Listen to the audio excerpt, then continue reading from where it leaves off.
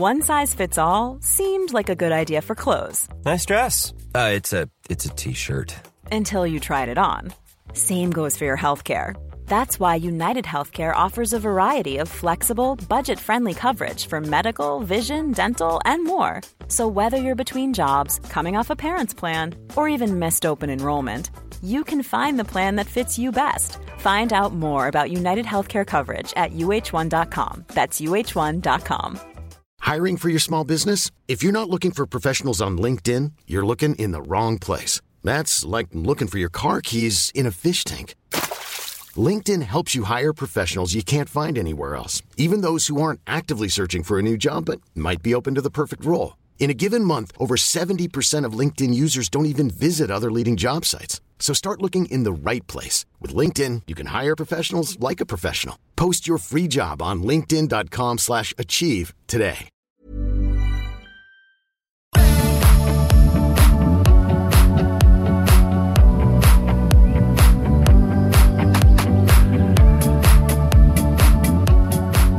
ESPN has the rights to a number of soccer properties, most notably in Europe, the Bundesliga and La Liga. And for those of you that are watching those leagues this season, you'll hear a familiar voice and one that has been prominent in the soccer world for many years, and that's the voice of Derek Ray. So in this week on the World Soccer Talk show, we're going to talk to Derek Ray about his career and a couple of items that he's collected throughout his wonderful time covering World Cups, Champions League finals, everything of the sort. So we're going to pass it over to Derek and just get to know his career a little bit more and how it's transpired and what he looks forward to each day. I started very young. You mentioned the 1980s. I got my first professional break at the age of 19 in 1986 with the BBC in Scotland. And I was very lucky. But at the same time, I had put in a tremendous amount of work as a young person. Now, people will be asking, how do you put in a tremendous amount of work as a teenager? But it was something I was driven to do. I really wanted to do it from a young age. I have tape recordings of myself as a 7-year-old in 1974 during the World Cup to prove that it was always something that was in certainly my heart. And, how do you become a football commentator? Nobody knows. There's not one set path. But I did my own amateur work. I did it with hospital radio. I was commentating on games in the playground, games in the park, eventually at Pittodrie Stadium, my local ground, the home of my local team, Aberdeen in Scotland. And quite simply, through a burgeoning friendship with an established commentator, David Francie, I got my chance with the BBC at 19 when they needed somebody at short notice. And luckily I was able to walk through that door. And that was the beginning of my professional career. And from there until now, it's been a winding road. It's actually been in Scotland on 2 separate occasions. My 5 years initially with the BBC before leaving for the USA in the early 90s. Initially to take on the job of press officer for the World Cup Organising Committee in Boston, which was a terrific insight into how the US media works. I didn't really know, so I was learning that side of it on the job. And then with ESPN, my main broadcasting home, you would say, here in the USA since the early 1990s. Again, different spells with ESPN, but the most memorable time, certainly the Champions League years between the early 2000s and then when they lost the rights in 2009, and that prompted my return to the UK and to Scotland specifically, but based in London, working for ESPN UK, and then BT Sport when they got off the ground. And it's always something special to start a new project with a brand new broadcaster, as BT Sport was at that particular time. And then decided in 2017, for family reasons, we wanted to return to the USA. My wife is a Bostonian, and so we did that in 2017, not really knowing what opportunities would be back in the USA, because I'd been away from the market for a long time. But I've really enjoyed my, so far, 4 years back working for not going to say everybody, but not too far short of that. As a freelance broadcaster, Right. I've enjoyed being able to jump in not just for ESPN, but for NBC and for Fox during the Men's World Cup and the Women's World Cup, for Prime Video, even doing some NFL broadcasting, because I was determined to try new things. And of course, probably my biggest client nowadays, EA Sports, as the commentator on the FIFA video game that probably one or two people have heard of. So, yeah, it's been varied. And the one thing I always say to young broadcasters is put yourself out there and try different things at different stages of your career. The first thing, of course, is to get through that door, to be able to walk through the door and have your work out there. Your very best work must always be out there so that producers or editors who are listening can make a judgment based on your best work, not just your average work. Yeah, you already kind of touched on it, how you would pretty much commentate your own games at home. It kind of spells out from an early age that this is something that you always wanted to do. So is that true? Was it always a dream of yours growing up that you wanted to get into commentating soccer games? Well, it was my dream, and I didn't really know how you did it. And realistically, to be honest, I didn't think it was something that people did. You know, your next door neighbor wasn't a football commentator. Your friend's dad wasn't a football commentator. So in those days, I think, we had these dreams, but we never thought we would realize them. And I thought that I was probably going to end up being a teacher of languages or an interpreter. That was maybe my more realistic dream, because languages have always been something very dear to my heart. But I just kept talking to myself into these recording devices. And of course, we didn't have iPhones back then. We didn't have iPads. We had old-fashioned recording devices with physical tape. And that's what I used. And I still have some of those tapes back in my father's attic in Scotland. And it was just something that I did as a hobby and found it really rewarding, and found actually that it helped all manner of things. My use of English, my confidence speaking, little things like that. And I'm very grateful to, I mentioned him earlier, David Francie, who was my hero as broadcasters go. We all had heroes in terms of footballers, but he was the voice that I used to hear on the radio every week. And when I wrote a letter to him, I never, in my wildest imagination, thought I would get a reply, but lo and behold, I did. And it was a reply to my letter. A tape was something that I had enclosed of my fledgling work. And he was very encouraging to me. And he said, just, here are some ideas for you. I like what I hear. My voice hadn't broken at that point. I mean, I was 12 or 13. I was just a squeaky-voiced kid. But he gave me the hope and the belief to keep going. And then I did through hospital radio, and then eventually got my chance as a professional.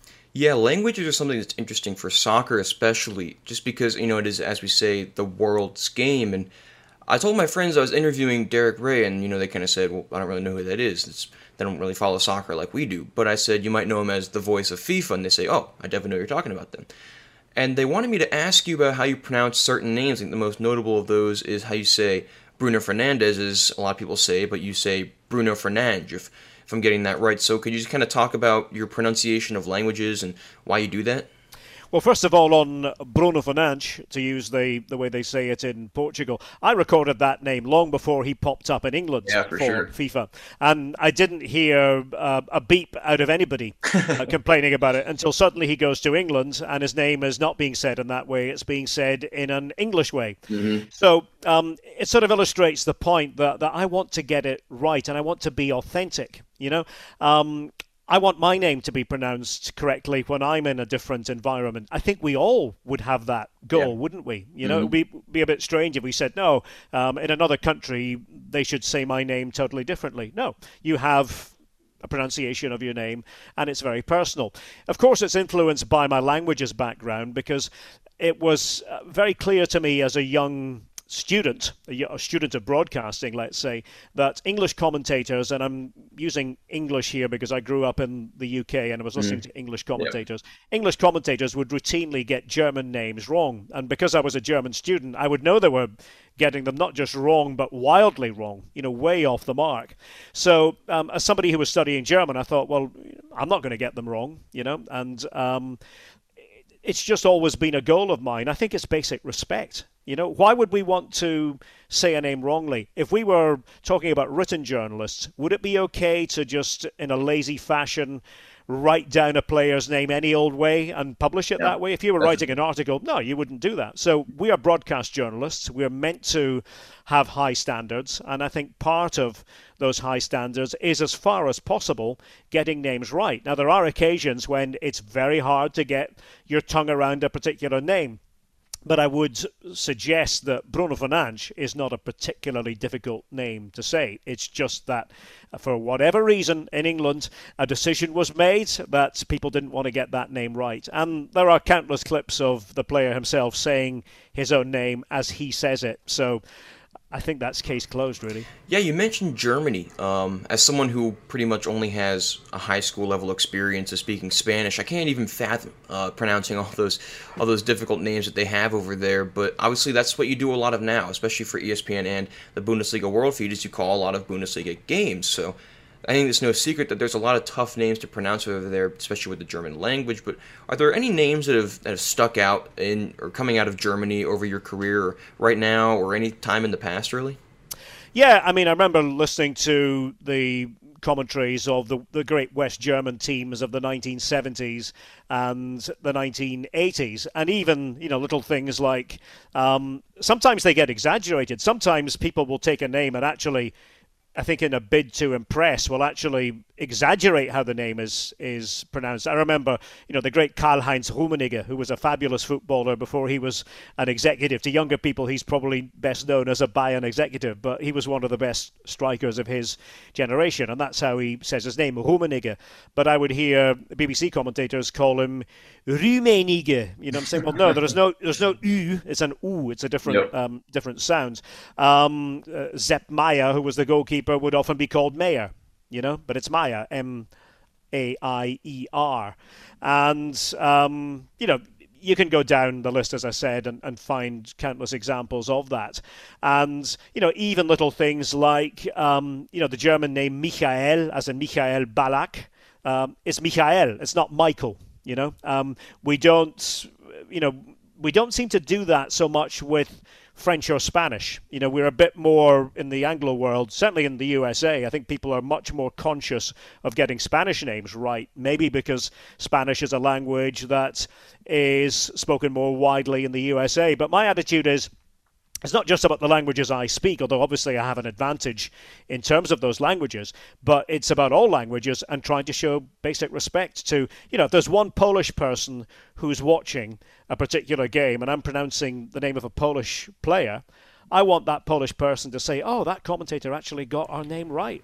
Yeah, I think that also can apply to FIFA, which is one of the most popular video games in the world, and obviously you took over as the broadcast voice for that a couple of years ago, and personally I play a lot of FIFA. I've played since FIFA 10 pretty much every year, and I'm really just interested in the logistics of it, because I feel like there's so many names, so many teams, so many scenarios that you have to pronounce, so I was wondering if you could just give like a little bit of a background insight into how that all functions and how you're able to get all those different kinds of commentary out.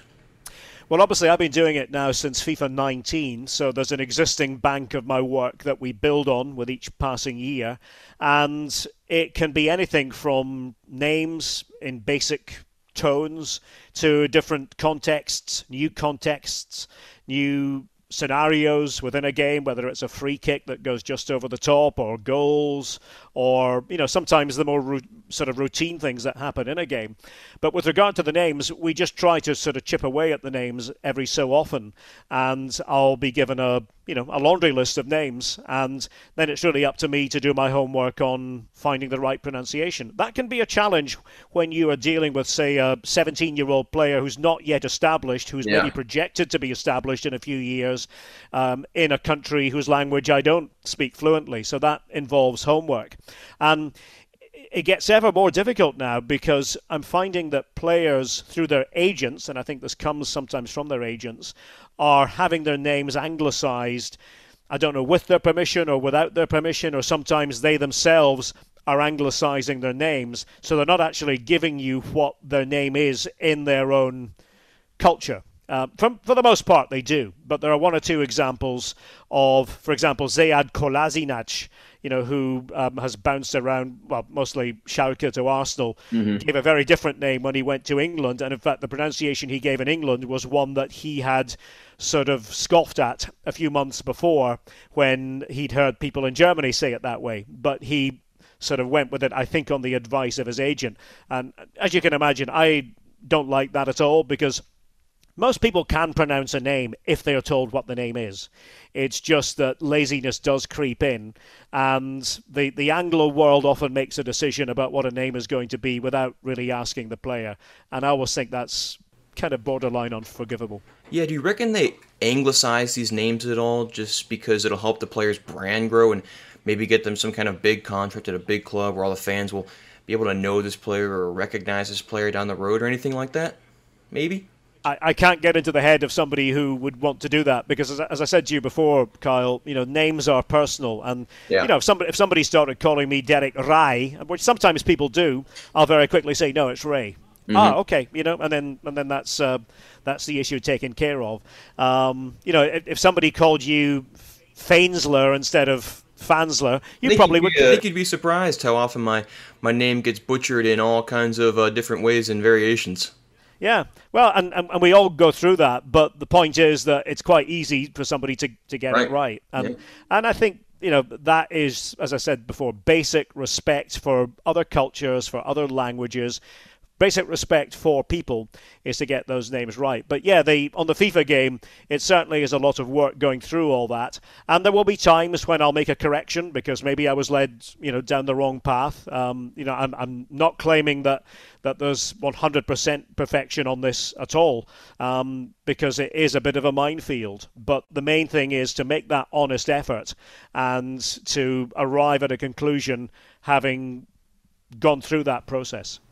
Yeah, and before we get into the actual items that you brought in today, Derek, I just want to get to know your career a little bit more. You've got a ridiculous resume and rap sheet. I mean, you've covered World Cups, Women's World Cups, Champions League finals, all kinds of different cup finals. Is there anything that stands out among all those different kinds of games that you've covered? And it's a pretty extensive list, but is there anything that's really, jumped out for you in your career? Well, I've been very lucky because I've been involved with every World Cup since 1990. I'm always happy when I can keep that run going. And when you look at the World Cups, it's difficult to separate them, because even though if you talk to fans, they'll say, well, this World Cup was better than that World Cup, which was better than this World Cup. But when you talk to commentators, of course, we all have our own memories of those World Cups. And so it might not just come down to what was the best World Cup from the point of view of the standard of play. It might be our own experience of that World Cup and that country and the things that we did, aside from the actual games, or maybe individual commentaries that we did within those World Cups. So it's difficult for me really to sort of say, this was better than this, and this was better than that. But I've been very lucky to have covered, you mentioned this, to have covered such a wide variety of football. And I've always been determined to be that commentator. I've never really wanted to be just doing one thing, one league, 3 or 4 teams over and over and over again. I've got a lot of very good friends who've, made their lives covering the Premier League week in, week out, year in, year out, for decades. I've never wanted to do that. I've never wanted to be the commentator who has just done that. I've wanted to be involved in many different leagues, and as I said, I've had that opportunity through ESPN to a large extent. When we started back in the 90s, it was the Dutch League, it was the Brazilian League, it was the Champions League as well, which was in its very early stage of development. Previously, we'd always just called it the European Cup. Scottish football, which of course is always, right here and will always be right here as a Scot. The Bundesliga, which is very similar because I discovered it very early on as a young person learning German, and that is part of me as well. So if you can cover football that's part of you, I think you become a better commentator.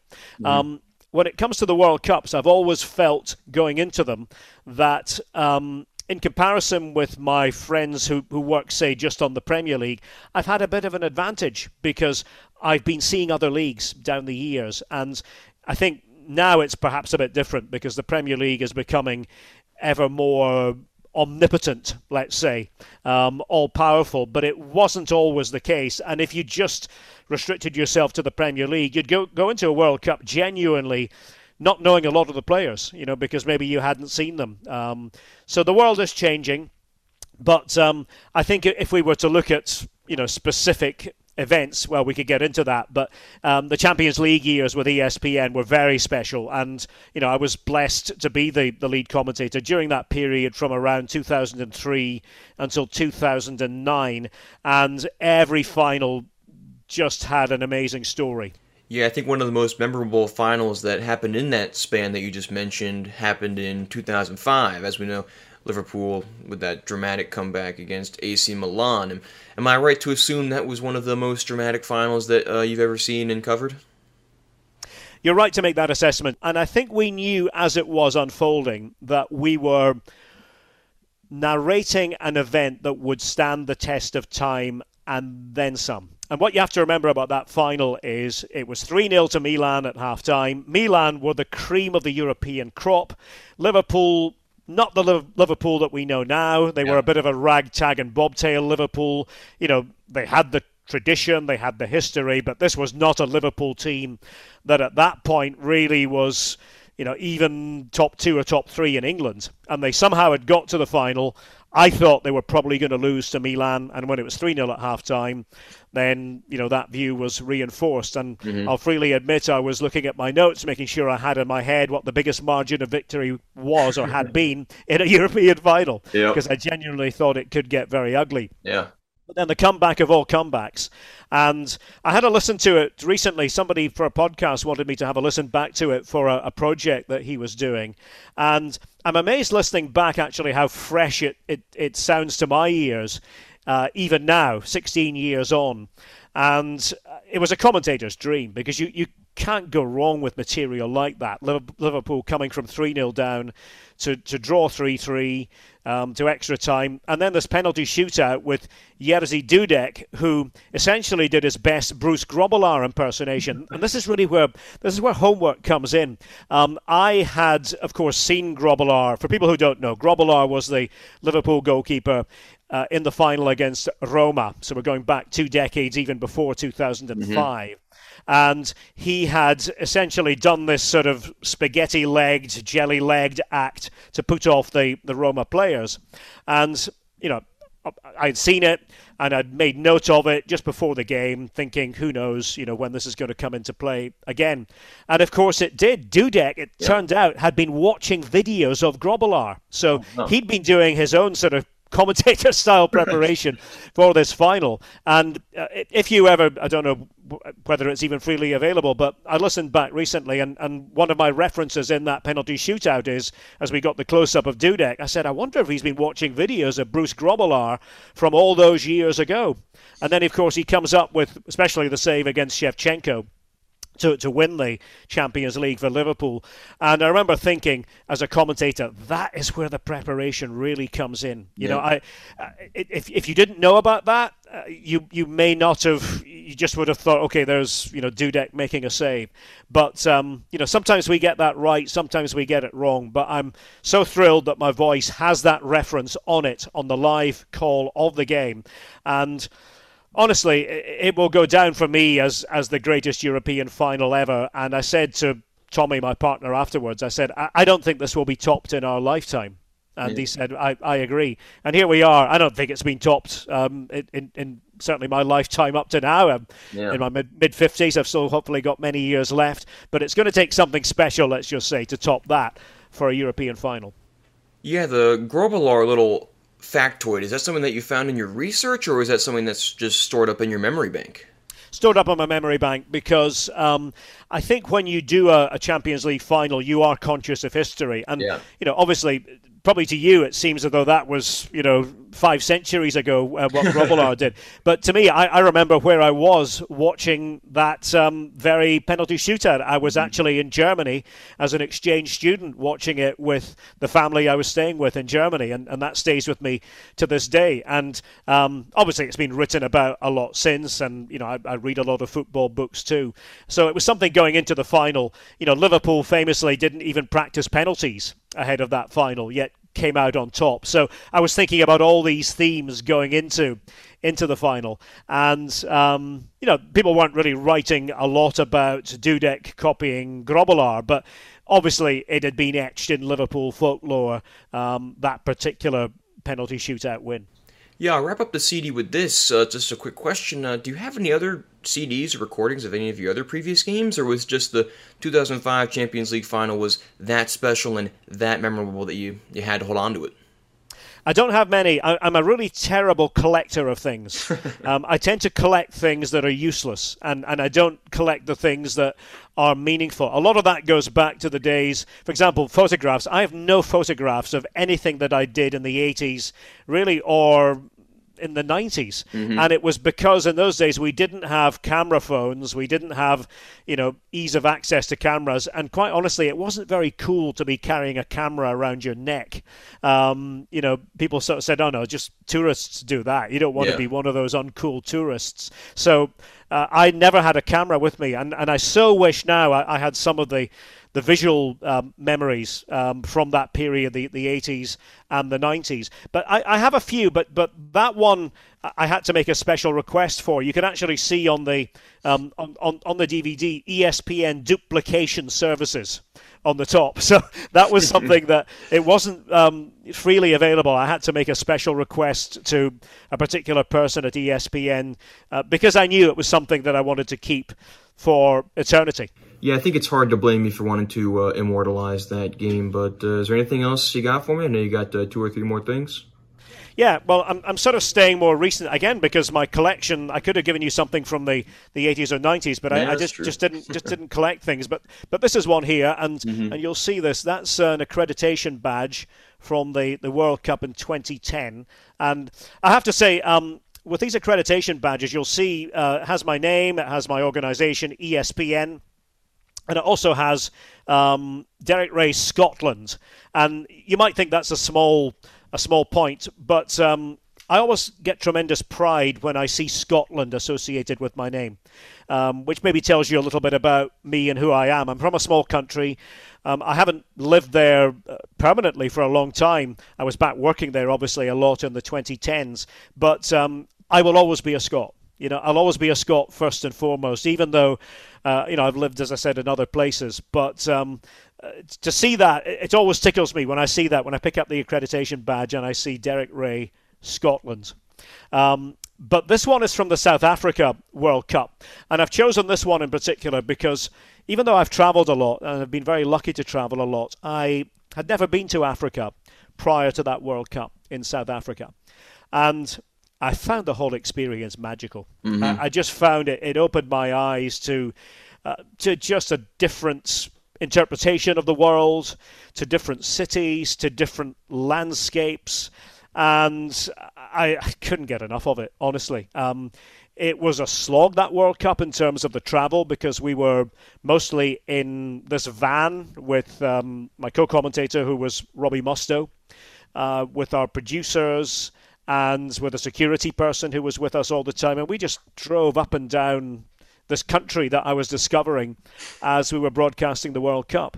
And, first World Cup in Africa was always going to be special. And the games I had, and I mentioned this to you earlier on, sometimes as a commentator you have great games, you have not such great games. I didn't have great games in that World Cup. I mean, the games were, I think I counted out the number of goals. I think from my 10 games, I might have had 10 goals in the 10 games. Not a great ratio there. No, there were 0-0 draws galore. There were scrappy 1-0 wins. It was not a lucky World Cup for me from the point of view of goals that were scored. But this just shows you the fact that I've picked out South Africa was more to me symbolic. I had read a lot about Mandela as a young student. Mandela had been somebody who, to me, was very inspirational. And I think that was a big part of it, was being able to sort of live this Mandela story and put it more into context. And actually, the last thing I did before leaving South Africa, before returning home, was I bought Mandela's book and I devoured it on the long flight back. Yep. And I still have it in the cabinet just behind where I'm talking to you from now. I think I speak for a lot of people when we say those World Cups, 2010 and 2014, were just a different kind of experience. I mean, yeah, we had those European World Cups, 2006, and most recently 2018 in Russia.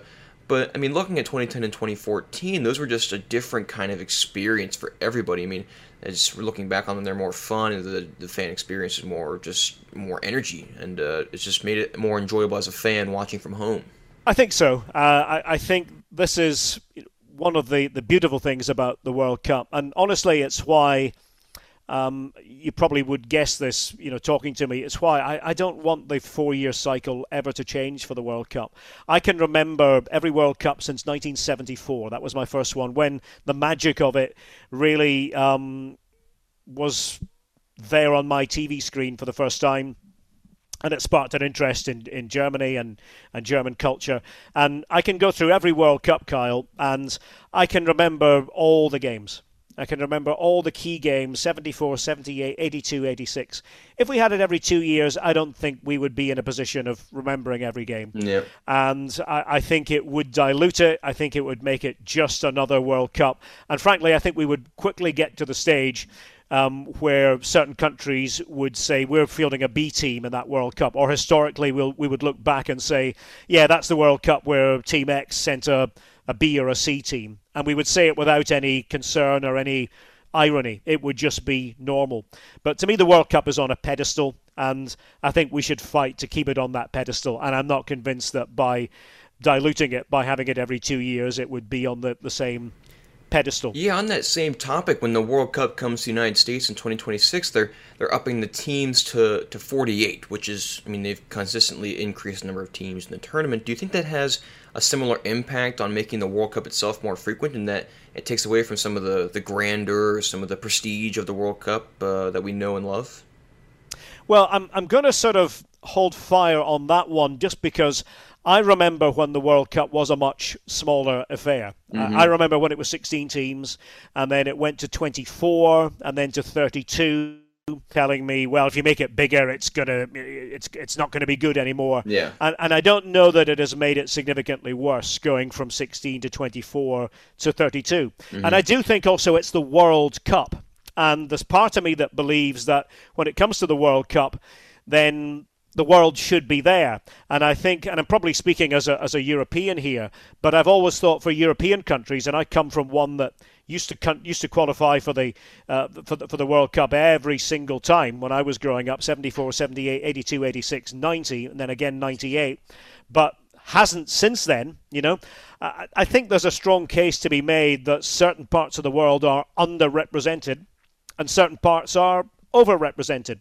So if the way to get around that is to have more teams going, then I can understand that argument more. So I'm less bothered about that than I am about the idea that it should be every 2 years. To me, it should be every 4 years, and that keeps it special. Yeah, you mentioned Scotland. Obviously, they're trying to get back to the World Cup. Had that pretty dramatic win against Israel.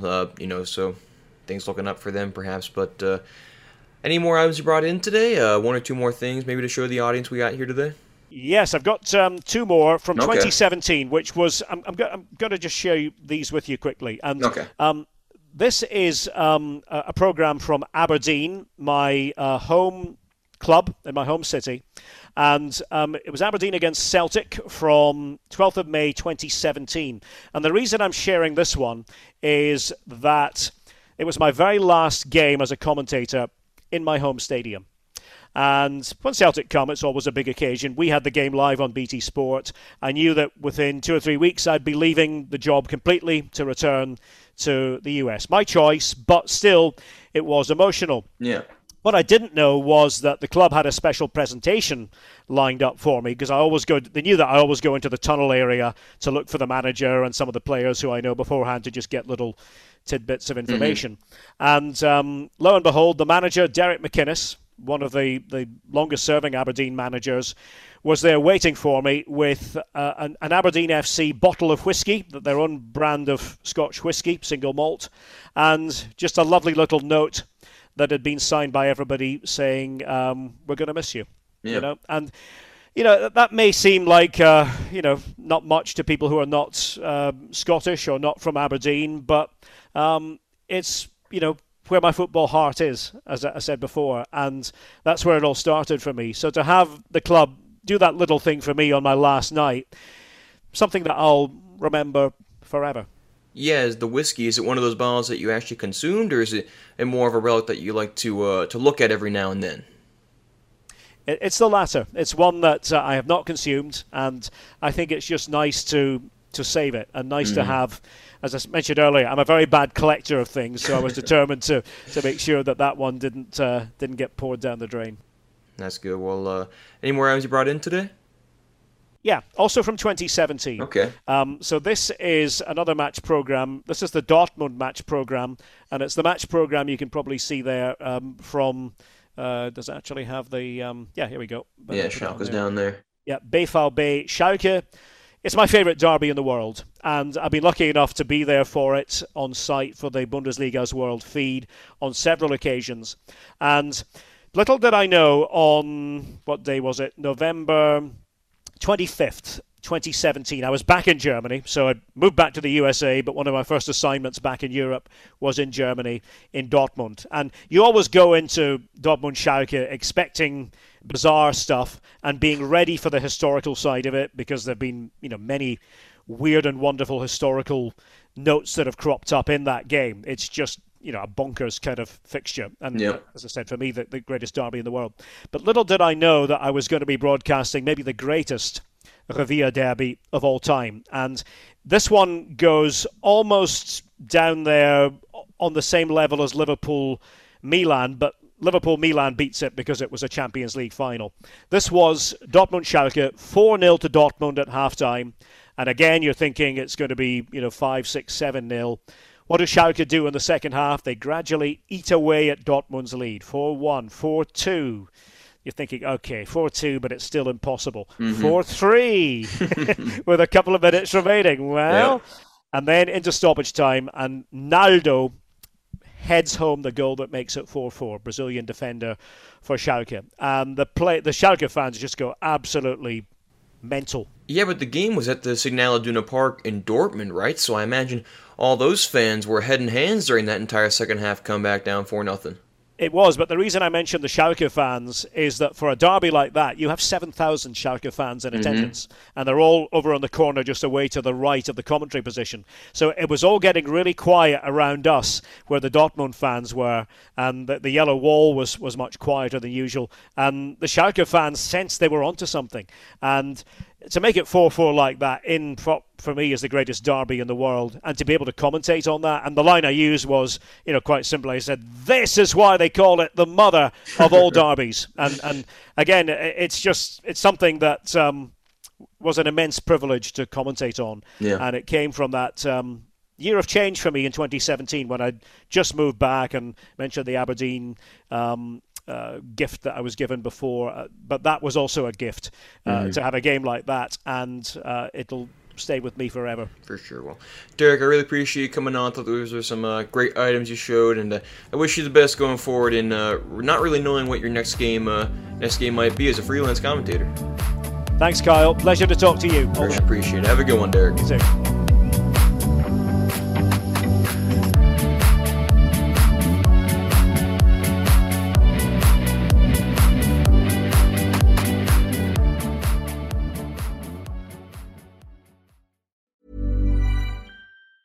Ever catch yourself eating the same flavorless dinner 3 days in a row?